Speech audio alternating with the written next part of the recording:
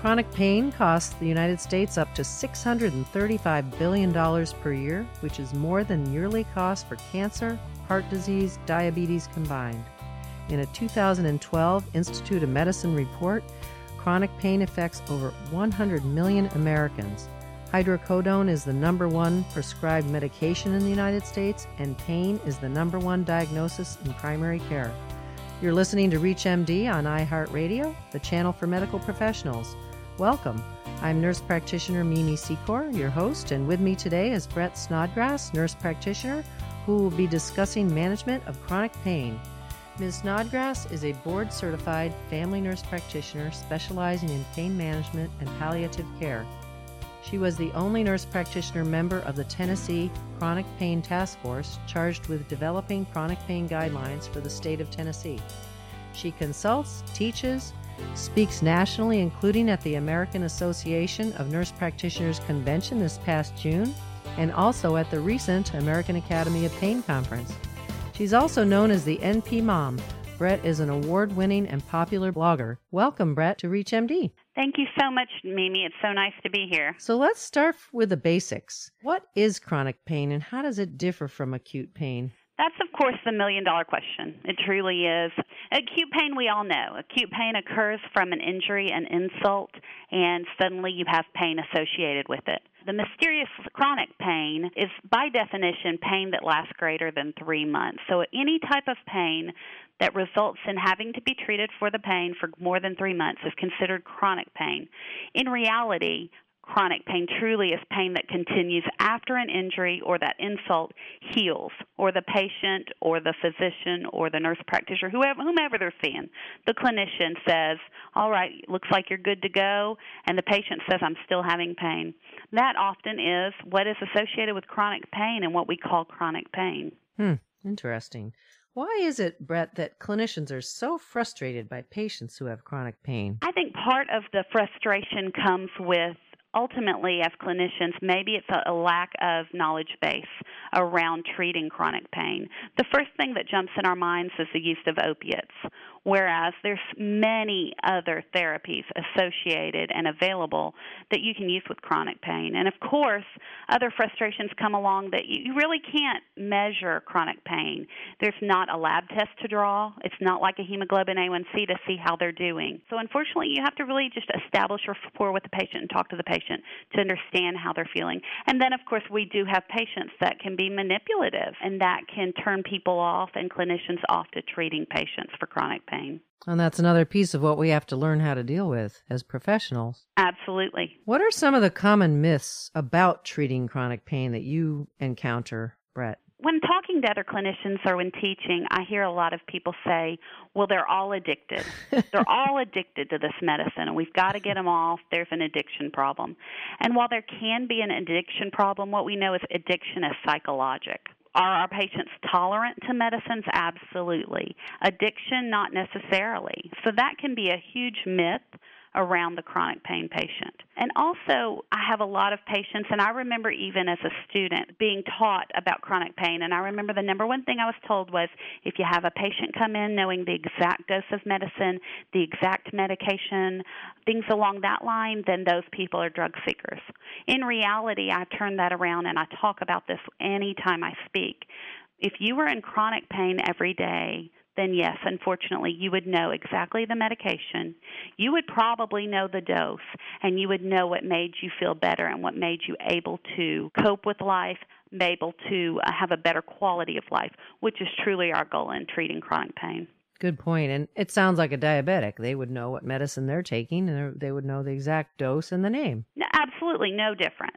What are some of the challenges, though, literally, even if you're an expert at this, in treating chronic pain, Brett? You truly feel some days like you're not winning the battle, and you're truly doing so much legwork. And there's a lot of legwork that is associated with treating chronic pain. And you have to make certain that your charts are appropriate and your charting is very appropriate. And this is no different than other diagnoses, but I think it's very scrutinized in chronic pain, so we have to be so careful. You have to frequently have the patients visit, so you're seeing one patient more often, and that can be a challenge to get them in, just to even get them in for that follow-up, as well as making certain that urine drug screens are done, making sure you're checking a controlled substance monitoring database if available in your state, and in most states it's now available, and making sure you're reviewing records and staying current with what's going on with the patient. Definitely challenges. How often are you seeing patients that have chronic pain, you yourself? Well, early on, I definitely see these patients monthly and sometimes every 2 weeks. It simply depends on what's going on with the patients. And then, as we get a good treatment regimen, our patients doing well, they're very functional, I oftentimes will move them back to every 2 months. But what you have to consider with chronic pain is you have to go by the rules and regulations of the state.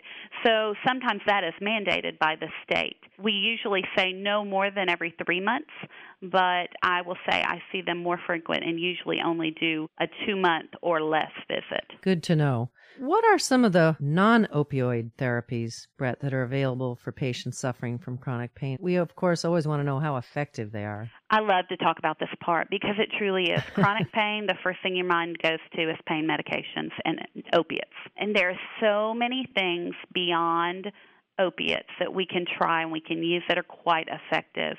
Physical therapy is one that we oftentimes just dismiss and think, well, that's probably not going to help them. They're having that much pain. That's only going to cause more pain. Physical therapy is wonderful.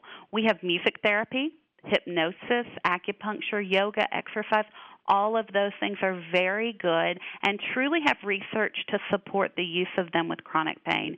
And then, of course, there's steps. So next, a patient might be appropriate for an intervention, such as an epidural block, pain stimulators, which are new and on the horizon and being used more, and surgical interventions where appropriate. And then, of course, let's move into what medicines we can use this side of opiates. And I would tell people not to forget about mood modulators. Medications like duloxetine work wonderfully in pain management, and also anticonvulsants. And then we all know non-steroidal anti-inflammatories where we can use those. And then topical formulations have truly been on the horizon, and they're getting more and more popular. And if it's appropriate, and it's appropriate place, we can put a topical formulation. It's very effective for the treatment of chronic pain. I know I always tuck those Thermacare glue-on, stick-on heater packs when I'm traveling. So if you get that middle seat on an airplane, boy, that can make a difference. Absolutely. And it does. Even chronic pain patients, oftentimes we discount them and say, well, none of that would work because they're in chronic pain. Truly adding some of those things back in do actually help these patients. So we can't forget those. And can that help you reduce the opioid prescriptions? That's always the goal. That's always the goal. And so what about some pearls in prescribing opioid therapies, Brett? So I'd say my first pearl is definitely for anyone prescribing opiates to definitely, without a doubt, know their state regulations. Know what they can and maybe cannot do, what can and cannot be prescribed, and make certain you're following those. That can be very problematic if you are not. So it's just important that you know what state regulations are. And then I always push home the message of making certain your records reflect why you're prescribing an opiate. We wouldn't prescribe Lantus or Levemir or any other insulin to a patient with diabetes without probably having a hemoglobin A1C on that chart. And that's no different for chronic pain. Make certain there's an appropriate diagnosis and appropriate lab tests or appropriate radiological exams to affirm a diagnosis and to truly support when you have to using opiates. And then also, like we've just talked about, make certain that other alternatives are being tried. And if they've been tried and failed, that may be appropriate, but make certain your chart reflects that they have failed these alternatives. And then don't be afraid to refuse opiates if they're not appropriate for a patient. If there's high risk to those patients and it's in primary care, those people need to be referred out. It's okay to say no, but then on the flip side, if it's appropriate to use an opiate, then use an opiate. Do you get pushback, Brett, from pharmacists or other healthcare professionals when you're prescribing opioids? Being in my clinic, and I'm just now starting actually a pain clinic, in the state of Tennessee, there's such desperation to get people into pain clinics and pain offices that no, they're desperate for my services. But I've definitely heard things over the years. But I think as you become a prescriber, they get to know you, they know your practices, then, of course, it creates more affirmation for you prescribing those medications. So maybe in the interim and early on, I did received some backlash from it, Yeah. but not so much now. Good to know. And Brett, more and more states are adopting guidelines on chronic pain. Can you talk about this a little bit? Well, absolutely. As you talked about in the introduction, I was honored to be the only nurse practitioner on the Chronic Pain Task Force for the state of Tennessee, and we were charged with creating guidelines. And we were really following suit with Washington State and Utah. They had some great guidelines out there, and we used them when we were developing our own. But what I'm seeing is more and more states are going to be coming on board. We have a problem. We have prescription drug abuse that's prevalent. We have overdose deaths that are on the rise, and we have neonatal abstinence syndrome that just is so startling. So states are truly finding that they're going to have to write some guidelines and some type of chronic pain guidelines or ways to guide treatment for patients. And we're truly going to see more and more states follow suit over the coming months and years even. How do primary care clinicians and newer nurse practitioners get more training in chronic pain management, Brett? What's interesting to note, and this is truly across the board, we've looked at how much education everyone gets, med school, nurse practitioners, physician assistants, and on average we're finding that throughout an entire curriculum of schooling, the average practitioner is coming out with about 6 to 8 hours of education on chronic pain, which is very small. And ultimately, it's the number one diagnosis, number one complaint in primary care. It's the first thing they're truly hit with when they come into a primary care office. When they start working in a primary care office, the first thing that a patient's going to complain about is pain. So truly, there's some ill-equipment of being able to treat these patients. So what do we do? And I know that schools are looking into this, and truly we're backtracking now and trying to create more education. But I would say the first thing, conferences are really finding a need and seeing a need. American Association of Nurse Practitioners now has a pain track. They see a need, and they need to see a need that these nurse practitioners are needing education. Pain Week is a national pain conference for all disciplines, and they just this year, and I'm actually speaking at it, have created their own NP track. So it's really exciting. They see a need. They see that there's education there. And then I'd also say find a mentor and work with them, or on-the-job training. Those are very appropriate things, and those are very helpful things. Sometimes you just need somebody to talk about something with or run something by somebody. And then on the horizon, working with some other pain providers, we're talking about maybe actually creating some pain mentoring programs or even boot camps, because what I'm hearing is nurse practitioners truly don't know the nuts and bolts of treating chronic pain. Great suggestions, great suggestions. You've got plenty to keep you busy for a while there, Brett. I'd like to switch gears in the last minute or so that we have. I would love for you to tell us a little bit more about your popular blog, the NP Mom. What are some of your hot topics, and what's sort of going on there with that? I love it when I receive it. Well, thank you so much.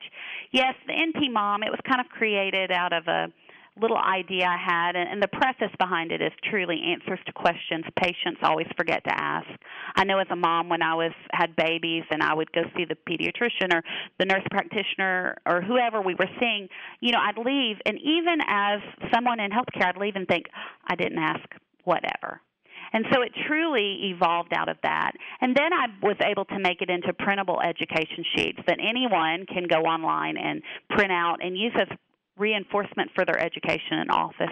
And there's so many topics. I've blogged on just about everything. Recently, the Ebola outbreak has been a hot topic, so of course I had to weigh in on that. And then I love that one. Some very popular ones have been vaccination debates. Do we vaccinate? Do we not vaccinate? And so I did one on that. And then, of course, kind of dispelling myths about nurse practitioners. It's a very popular blog.